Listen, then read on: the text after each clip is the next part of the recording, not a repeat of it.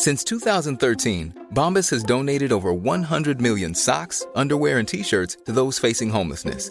If we counted those on air, this ad would last over 1,157 days. But if we counted the time it takes to make a donation possible, it would take just a few clicks. Because every time you make a purchase, Bombas donates an item to someone who needs it.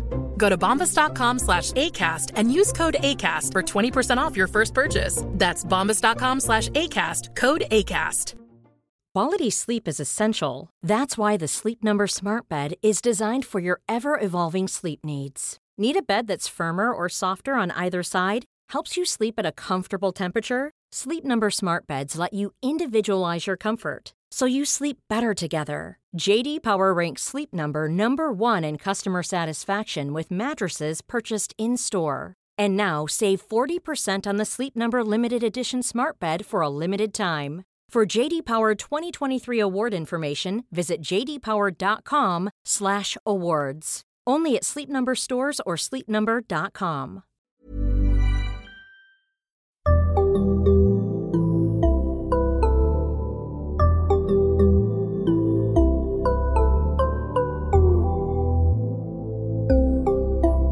Barnpsykologerna.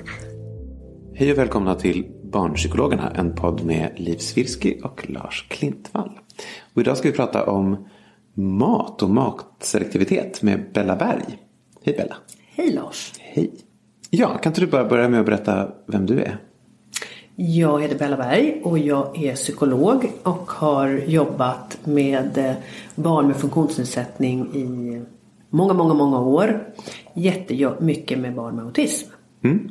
Det är så vi känner varandra. Just det. Kan inte du bara börja med att säga hur du kom in på det här med matselektivitet? Att barn äter väldigt begränsade saker. När jag började jobba mera intensivt med att lära barn med funktionsnedsättning att nya färdigheter, då ingår det ju att många barn har problem med mat. Precis som alla barn har problem med mat, har barn med autism ännu större problem med ätande. Och då insåg jag ju, för då var mina barn några år gamla, att jag hade gjort alla fel man bara kunde göra. Vad hade du gjort? Mina barn var precis som jag, jätteknepiga med att äta när de var små. Och jag gjorde, skällde, bråkade, trugade. Och till slut så lurade jag i mina barn att äta. Hur lurade du i dem att äta?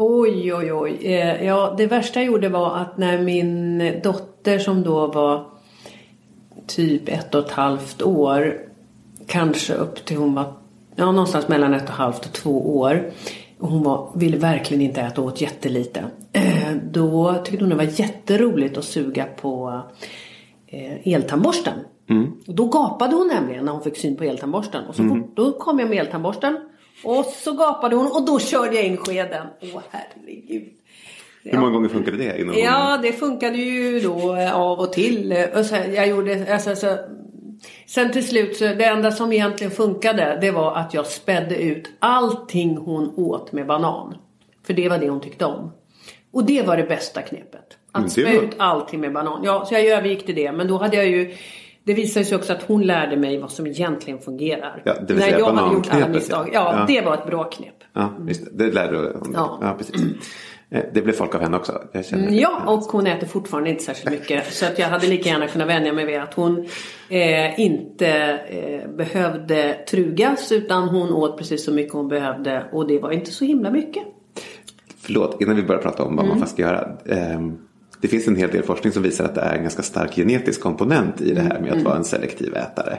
Så att om du var det och din dotter är det, så är det i linje med den forskningen. Ja, och att man kanske inte äter så mycket som när man är förälder, så är det ju en av de viktigaste sakerna är ju att få i barnen mat. Och man har liksom idéer om hur mycket de ska äta då. Och det är inte så att man tänker hur mycket ett litet barn ska äta, utan man har liksom idéer om hur mycket som ska ätas överhuvudtaget. Så man stoppar i dem mycket mer än de nödvändigtvis behöver på sin lilla vikt. Och förväntar sig att de ska bli liksom runda och goda när de är bebisar. Och det är lite olika faktiskt. Jag var en spinkig unge och min dotter är också en spinkig typ. Och det hade ju varit bättre om jag hade accepterat det. Ja, just det. Alltså, och är man i förskola, nu ska vi inte fastna på det här. Men det var ju på riktigt en stor del av förskolans roller. Alltså, nu pratar vi liksom folkhemmets begynnelse. Att man skulle se till så att alla barn och skollunch skulle få i sig liksom mat för att kompensera eventuella brister hemifrån. Och det har nog hängt i ganska mycket där med att vi tycker som förskollärare att det är en av våra viktigaste arbetsuppgifter är att barnen ska äta så att de inte svälter och går och får liksom bristsjukdomar. Ja. Fastän det inte är ett problem. Nej. Så, men det hänger lite i det. Nej, precis. Ja, men nu när vi ändå har sagt det då, att det kanske inte är ett så stort problem heller som man ofta tror. Eller förlåt, så ska jag säga först. Är det ett problem om ett barn bara äter chicken McNuggets och pasta? Alltså, barn får i sig väldigt mycket näringsämnen i det där lilla de äter. Så man behöver inte oroa sig. Och det är för att de är ganska selektiva. Det finns ju andra skäl till. Det är bra att få i sig många varierade vitaminer. Men om det här är ett jättestort problem så kan man stoppa i sig lite AD-droppar. Kan man få stoppa in i maten. Och för det mesta så får barn i sig de näringsämnen de behöver även om de äter väldigt selektivt. Mindre än man tror. Så. De kan vara mer selektiva än vad vi tror. Ja, än vad vi tror. Utan att det är ett problem. Precis. Men sen kan man också säga att ju mer man lär sig äta ju fler trevliga saker är det man har tillgång till i livet. Det är roligare att gå bort. Livet blir roligare ju mer saker man lär sig. Ju mer saker man hanterar. Så det är klart att det finns många fördelar med att äta varierat. Och det är bättre att vara flexibel. Ja, så, generellt. Livet blir större. Ja. Så det finns ju skäl att försöka lära sig det. Och det kan ju vara någonting man också behöver öva på för att lära sig. Och då gäller det att göra det så att det blir så trevligt som möjligt. För att bråka sig till att äta är ingen bra väg. Jag är ju också extremt selektiv ätare. Och jag lärde mig att äta kräftor för bara några år sedan. Bara för att jag tyckte att det var så kul att gå på kräftskivor. Alltså att jag verkligen genuint upplevde att jag missade någonting. Att jag inte kunde gå på kräftskivor. Och nu tycker jag i och för sig fortfarande inte om kräftor. Men jag går på kräftskivor och mår inte illa när jag ser andra äta dem.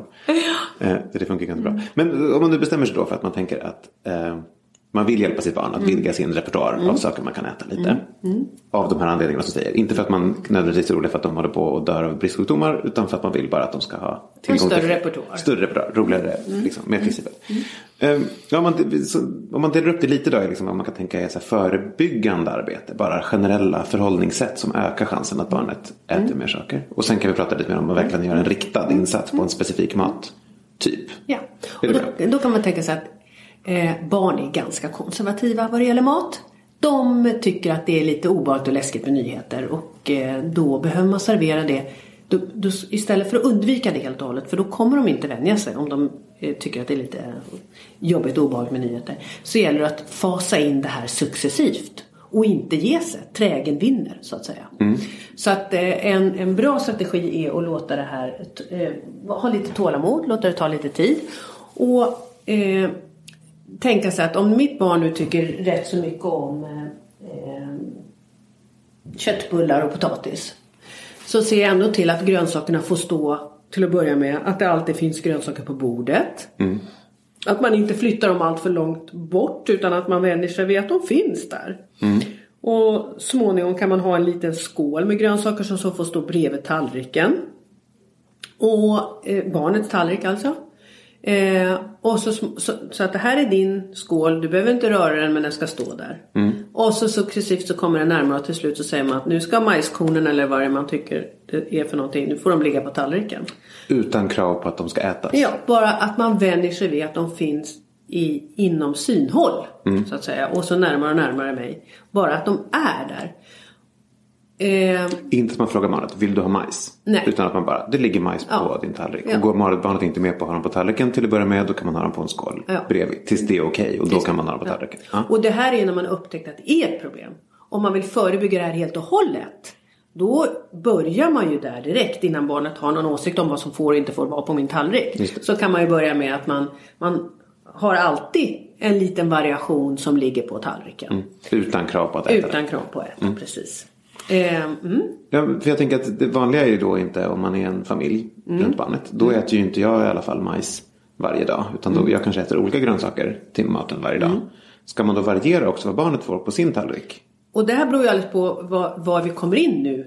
För att vi får börja på den nivå där det verkar rimligt. Så det gäller ju all inlärning kan man säga. Börja på en kravnivå som är rimlig som du tror att du kan få igenom. Och om du då tänker variera, om du då har ett barn som tycker att det är jättejobbigt att det ligger nya saker på min tallrik. Ja, då skulle jag ju börja med att vänja barnet vid en sak i taget och ha på tallriken. Just och inte variera även om jag äter varje... tomat och sallad och olika saker så är det ändå alltid majs som ligger på. Ja. Och då skulle jag också, om vi nu börjar med det här när vi redan har upptäckt att barnet är väldigt selektivt och det är någonting jag vill ändra på här. Då skulle jag ju börja med att vänja barnet vid den nya sak som jag tror att det är störst chans att barnet kommer acceptera. Så om barnet någon gång har smakat på morötter tidigare så är det kanske större chans att barnet kommer acceptera morötter och en broccoli.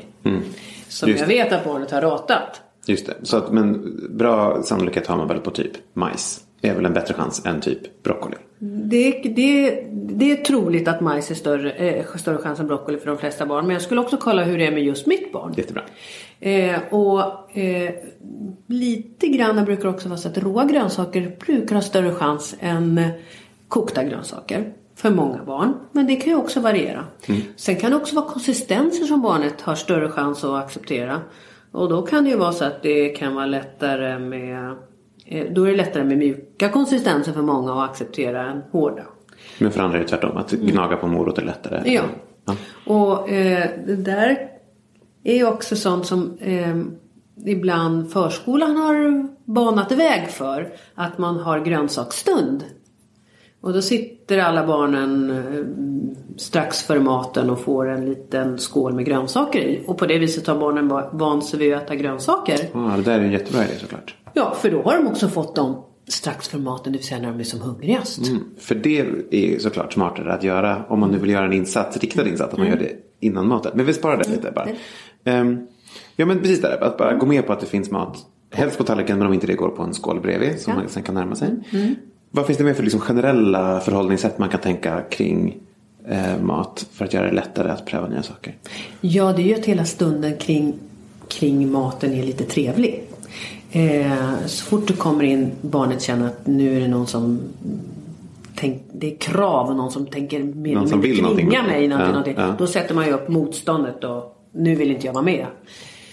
Så att se till att det är lite trevligt och utan krav. Så förslagsvis vara med och sitta på se till att man har lite tid. Istället för att jag gör allting och så kommer du och sätter dig vid matbordet för det går mycket fortare. Så låt barnet vara med i köket och kladda lite grann kring vad det nu kan vara, lägga tomaterna i en skål.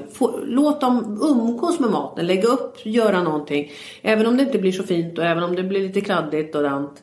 Så bara man är i närheten och umgås kring det så är chansen större att man tycker att det där nya inte är lika obehagligt. Så det kan ju vara en idé att man får vara med och skära lite eller lägga upp eller så. Vara med och duka. Ja, men välja vilken skål man lägger upp de här tomaterna i. Man kanske inte vill äta tomaterna, men man kan gå med på att välja vilken skål de ska lägga i. Precis, och då är det jättebra att associera ihop det här som jag inte är så förtjust i med något som jag är väldigt förtjust i.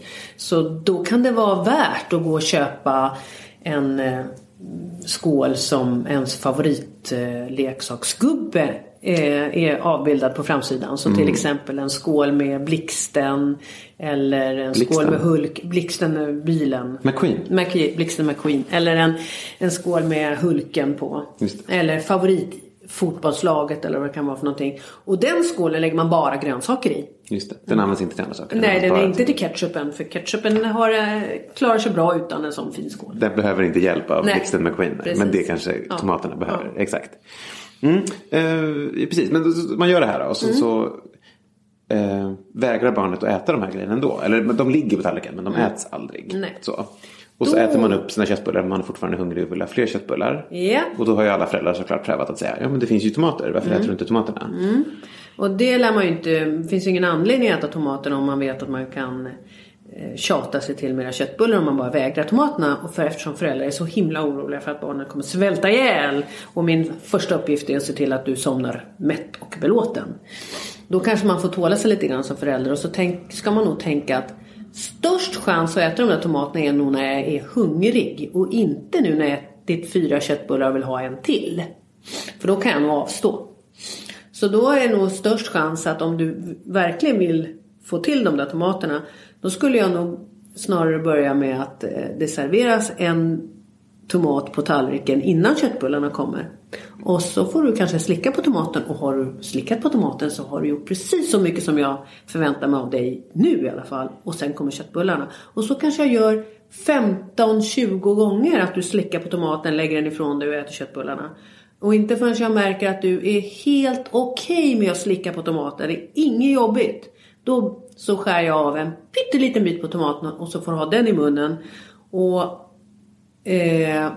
då kan du få spotta ut den i en liten servett om du absolut inte vill svälja den. Och sen kommer köttbullarna. Och så har du vant dig vid det 15-20 gånger. Till slut säger jag, nu får du svälja tomaten och sen kommer köttbullarna. Men du pratar om nu, det är verkligen en riktad insats där man bestämmer sig för att tomater ska det här barnet ändå lära sig att äta. För det måste man kunna göra.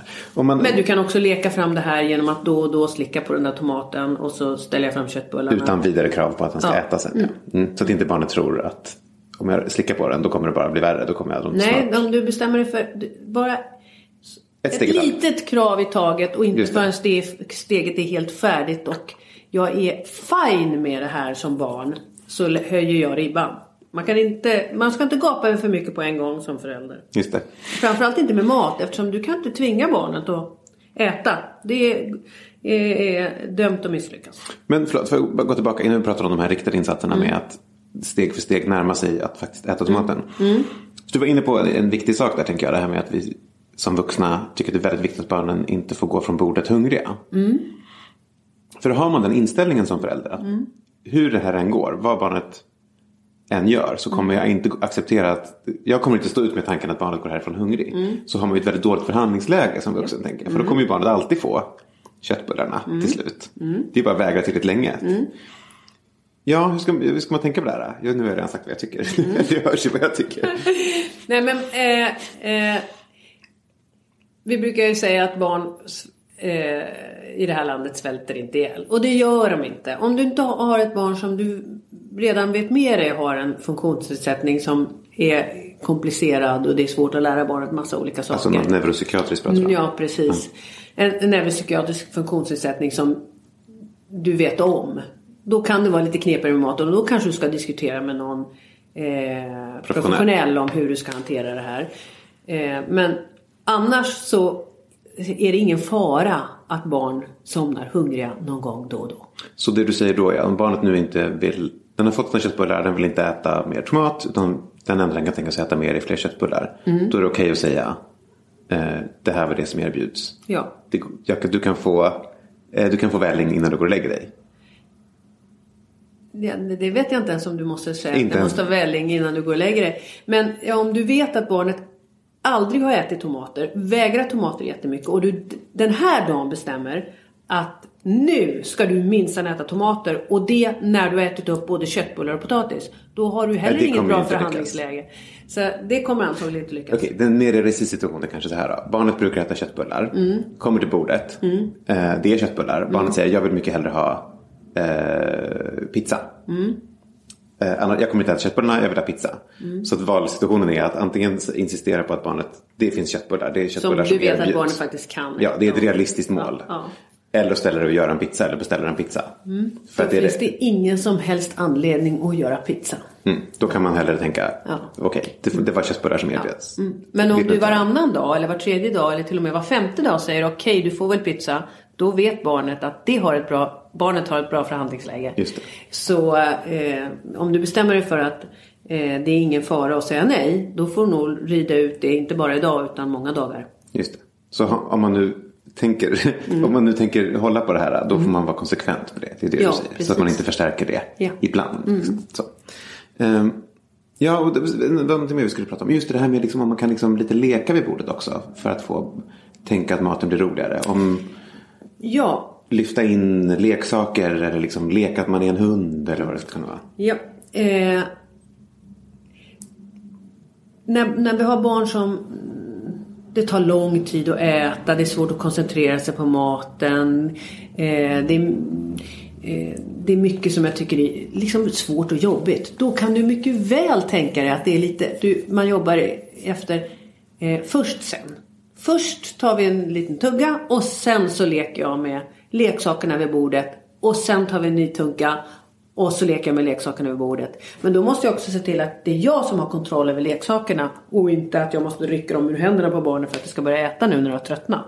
Utan då är det väl det som kan fungera lite bra då, det är att du gör någonting roligt med leksaker när barnet har ätit. Och det kan antingen vara att du gör någonting roligt med leksaker eller att du själv är lite rolig med roliga ljud, roliga sånger. Men att det är först äta en tugga, sen lite kul, sen äta en ny tugga och sen lite kul. Just det, inte att det är kul som avbryts av att barnet äter lite för då slutar det roliga, utan att man tvärtom håller på det roliga tills barnet har nu smakat lite.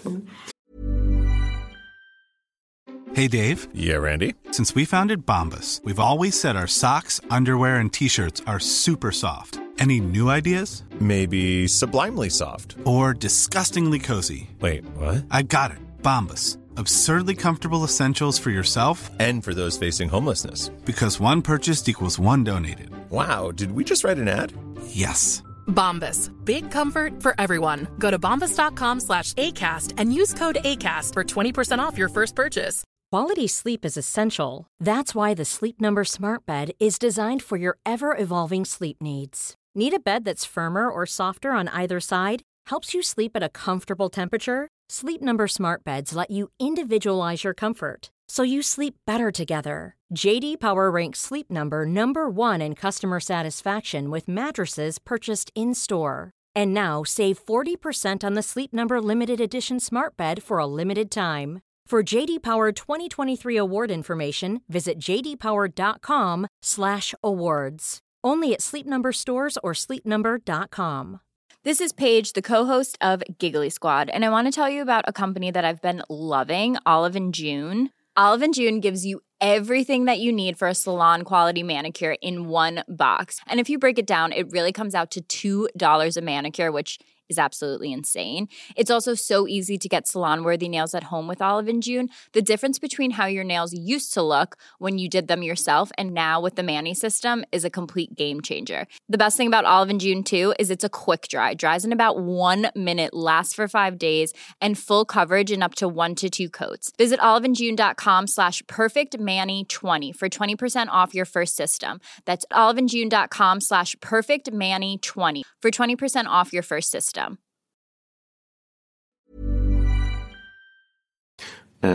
Ja, hur är det här med liksom att liksom resonera med barnet då och säga liksom ge argument för varför barnet borde äta? Ja, tjata är ju ingen bra metod. Ska du inte äta en tugga till? Nej, det skulle jag avråda från att tjata allt för mycket. Men helt enkelt för att det inte funkar. Det blir bara tråkigt. Precis. Men om barnet...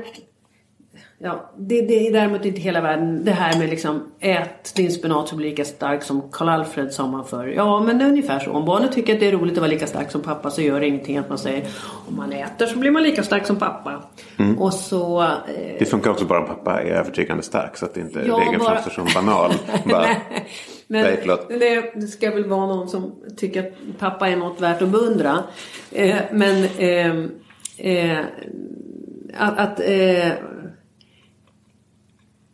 Hitta någonting som barnet vill sträva efter och associera ihop det med att äta. Ja, det är inte hela världen tycker jag. Det skulle kunna funka. Ja, det skulle kunna funka. Just det. Ja, men bra. Men nu har vi liksom pratat om de här liksom förebyggande grejerna. Jo, en sak till som vi ska säga om förebyggande saker förresten. För det vi pratar om nu, det här när barn är selektiva, det är ju liksom i förskoleålder. Mellan 2 och 6 års ålder som barn brukar göra det här mest. För du sa en intressant grej innan vi började spela in nämligen. Om det här med vad man kan tänka redan innan matselektiviteten kickar igång. Alltså när barn är bara 1 år gamla och stoppar vad som helst i munnen. Ja, kan du säga det en gång till?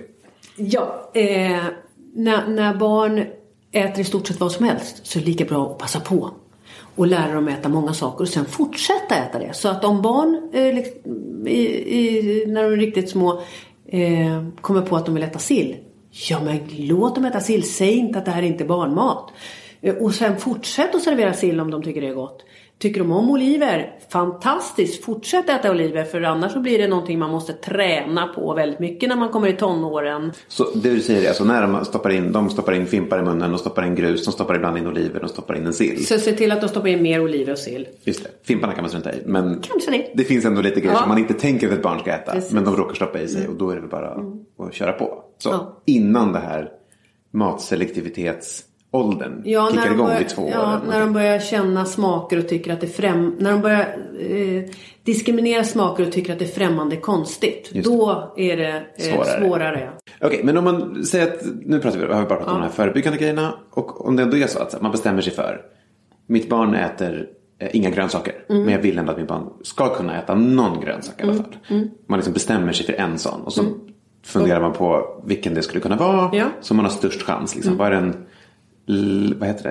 lägst hängande frukten? Den lägst hängande grönsaken har man kommit fram till. Och det bestämmas för att det är tomater. Berätta då, hur gör man då? Man har bestämt sig för tomaterna och så ska man liksom göra en riktad matinsats på den. Hur ska man gå tillväga? 1. Se till att öva många gånger.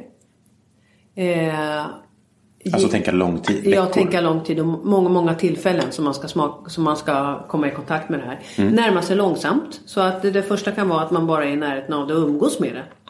Det du sa innan med att ha det på skål bredvid tallriken, på tallriken. Precis, eller umgås med det i köket så man får vara med och syssla med det på något vis. Och sen tänka sig att man närmar sig lukta. När man tycker att det är okej att lukta på det. Men man har inga andra krav. Då kan det vara att bara ha det på läpparna och slicka på det. Men det där som du sa nu, inga andra krav, det tänker jag är superviktigt. För om barnet tror att om jag går med på att lukta på det här, om 2 minuter kommer de tvinga mig att ha det i munnen. Det får ju inte barnet tro. Man måste vara tydlig med.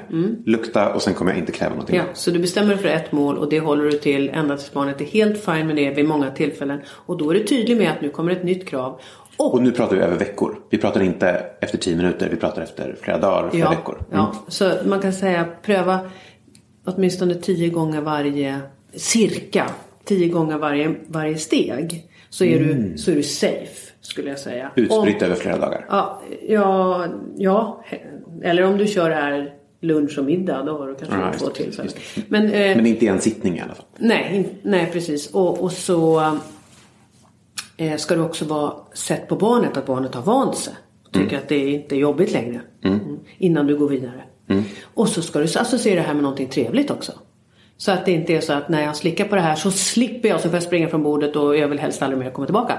Utan associera ihop det med någonting annat trevligt. Så när jag har slickat på den här tomaten och tyckte att det var möjligt att överleva det, så att säga, då så kanske vi leker någonting, lyssnar på musik, sjunger ihop, tittar på YouTube-klipp eller vad vi nu gör som barnet tycker är roligt. Kan man förstärka de här små, att bara lukta på tomaten eller bara ha den på läpparna eller bara nudda den med tungan? Kan man förstärka det med annan mat? Det kan man definitivt göra om barnet är hungrigt och intresserad av annan mat. Vilket är ett bra tillfälle att börja på. Alltså, det är jättebra att träna när man är hungrig. Innan middagen. Så det skulle kunna vara nudda tomaten med sin tunga och då får man en sked glass? Det skulle mycket väl kunna vara. Men, och ännu bättre vore ju att associera upp med någonting som vore en naturlig förstärkare. Det vill säga, om du ser till att ha lite lugn och ro, maten är färdig, men nu har jag den här lilla sittningen när vi övar på någonting nytt. Så barnet kommer till bordet, sätter sig ner på sin plats, slickar på tomaten. Wow, superbra, nu serverar jag köttbullarna. Och då blir det liksom, så småningom så är det en naturlig del av middagen. Just det, för det är inte så naturligt att stoppa in skedar med glass mitt i köttbullsmiddagen. Nej. Men det är naturligt att stoppa in köttbullar. Yeah. Varannan nudda tomaten så får man en liten bit köttbullar. Det är ju naturligt. Men är det så att barnet tycker att glass är så himla mycket godare än köttbullar, då skulle jag göra så. Då skulle jag ta tomaten, därefter en sked med glass, sen servera middagen. Och så småningom så skulle man kunna göra tomaterna och köttbullarna äts, därefter blir det glass. Ja, så man flyttar denna glassförstärkaren till efter hela måltiden. Just det. Ja, men okej. Kan du bara ge jättekort vad de här stegen skulle kunna vara? Om det första steget är acceptera och ha det på en skål bredvid tallriken. Acceptera att ta det inom synhåll. Nära. Luktavstånd. Slickavstånd. Alltså slickavstånd, att slicka på dem. Ja, och sen smaka. Sen smaka, alltså stoppa i munnen. Smaka och få spotta ut utan några krav på någonting annat. Ingen som sura miner över det. Och så småningom att svälja. Men då kan man ändå säga det. Svälj den och sen så får du en sked glass. Eller då gör vi den här roliga leken. Eller vad det är för någonting. Och återigen, nu pratar vi om att det här kan ta veckor. Ja, eller hur? Definitivt. Och före maten sa du också, precis. Ja, men det här som du beskriver nu, det är och det här. Sen, när du väl har svalt det och tyckte att du klarade av det. Då får du räkna med att jag kommer inte vara okej med att svälja tomater på kanske 20 tillfällen till. Och sen kommer jag tycka att tomater antagligen är helt okej. Kanske inte det godaste som finns, men helt okej. Just det. Och det är ett realistiskt mål. Ja, man kommer inte tycka om alla grejerna. Nej. Exakt. För det du har beskrivit nu är den här stegvisa närmandet. Det finns också en annan metod som är det här med att man spär ut det man tycker om med någonting som man, den nya maten. Ja. Kan du bara jättekort säga vad det är för någonting? För det är väl en ganska vanlig metod ändå. Det där gör ju de flesta föräldrar med när man lär små barn små portioner. Då börjar man med någonting och sen spär man ut det som de har lärt sig med nästa. Så det kan man mycket väl tänka sig att om barnet tycker om potatismos, så om vi ska vänja dig vid morötter, så börjar vi att mosa in en 10% morot i potatisen, och så småningom mosar vi in 20%. Och sen mosar vi in 25% morot. Och så där successivt kommer man till att få 100% morotspuré smak. Och när vi har kommit till 100% morotspuré smak, då gör vi det lite, då ändrar vi konsistensen på morötterna så att det är lite varierad konsistens. Och så småningom kommer vi till hela bitar av kokt morot. Om inte annat så har man lärt sitt barn väldigt bra finmotorik när de lär sig att pilla ut morotsbitar ur potatismoset. För det har jag sett barn göra många gånger, kan jag säga. Men då har man inte gjort det så... Nej, men då kanske faktiskt den här andra metoden som du pratar om, så stegvis närmande, kanske är en bättre metod i så fall. Faktiskt. Ja, det beror nog alldeles på hur känslig barnet är för konsistenser. Om det är det som är grejen. Ja, eller så precis. Så om du ska lära barnet något nytt, så ska du vara uppmärksam på om det är smaken eller om det är konsistensen barnet är känslig för. Men den här stegvis närmande metoden går ju att använda både för konsistens och för smak. Ja. Det är ingen skillnad. Så. Nej, precis. Superbra. Är det någonting mer du vill att vi ska prata om det här med matselektivitet? Eller har vi täckt in det ganska bra? Nej, om vi skulle summera det, så är det väl det är inte hela världen om barnet äter lite selektivt. Men livet blir roligare ju mer saker ju fler förstärkare, ju fler saker man kan och tycker är gott. Så det kan vara värt att satsa på. Om man ska göra det, se till att det är att du har lite tid och energi för det. Se till att det är lite trevligt, inget tvång. Närma sig successivt. Och se till att du gör först sen. Först det där som du vill att barnet ska lära sig just nu, om det är att titta på det, om det smakar eller luktar vad det är. Och sen händer det någonting kul. Passa på att träna på det här när barnet är hungrigt. Just det. Det är det. Och det som du sa också i början där med liksom det förebyggande. Att man kanske inte ens vill vänta tills barnet att det blir ett problem. Utan man kan bara tänka att man vill göra maten till en trevligare grej. Och att barnet accepterar att även saker som man inte vill äta ändå får ligga på ens tallrik. Ja, och ofta är det så att vi är lite bekväma. Så inte förrän och det gör att vi gör livet lätt för oss. Och därför serverar vi köttbullar, prinskorv, potatis och ketchup. Och inte förrän vi upptäcker att oj, då äter barnen inget annat, då har vi ett problem. Först då börjar vi vilja ändra på saker och ting. Istället så tänk så att du ser till att kosten är lite varierad från början. Så slipper du hamna där. Och som det som vi också sa, det här med att inte hela världen, om nu barnet går från bordet och inte fick precis det den ville ha och åt jättemycket, så är det ingen fara att man inte har ätit sig mätt. För just det. Det finns fler måltider och ingen svälter ihjäl, som du säger. Ja, tack så hemskt mycket, Bella. Tack själv. Och tack ni som lyssnade. Barnpsykologerna finns på Facebook och på Instagram så heter vi barnpsykologerna_podd. Hej då! Hej då! Ett boktips är ett kapitel som Bella har skrivit som finns med i boken Leka, prata, äta. Jag lägger en länk till den i avsnittsbeskrivningen.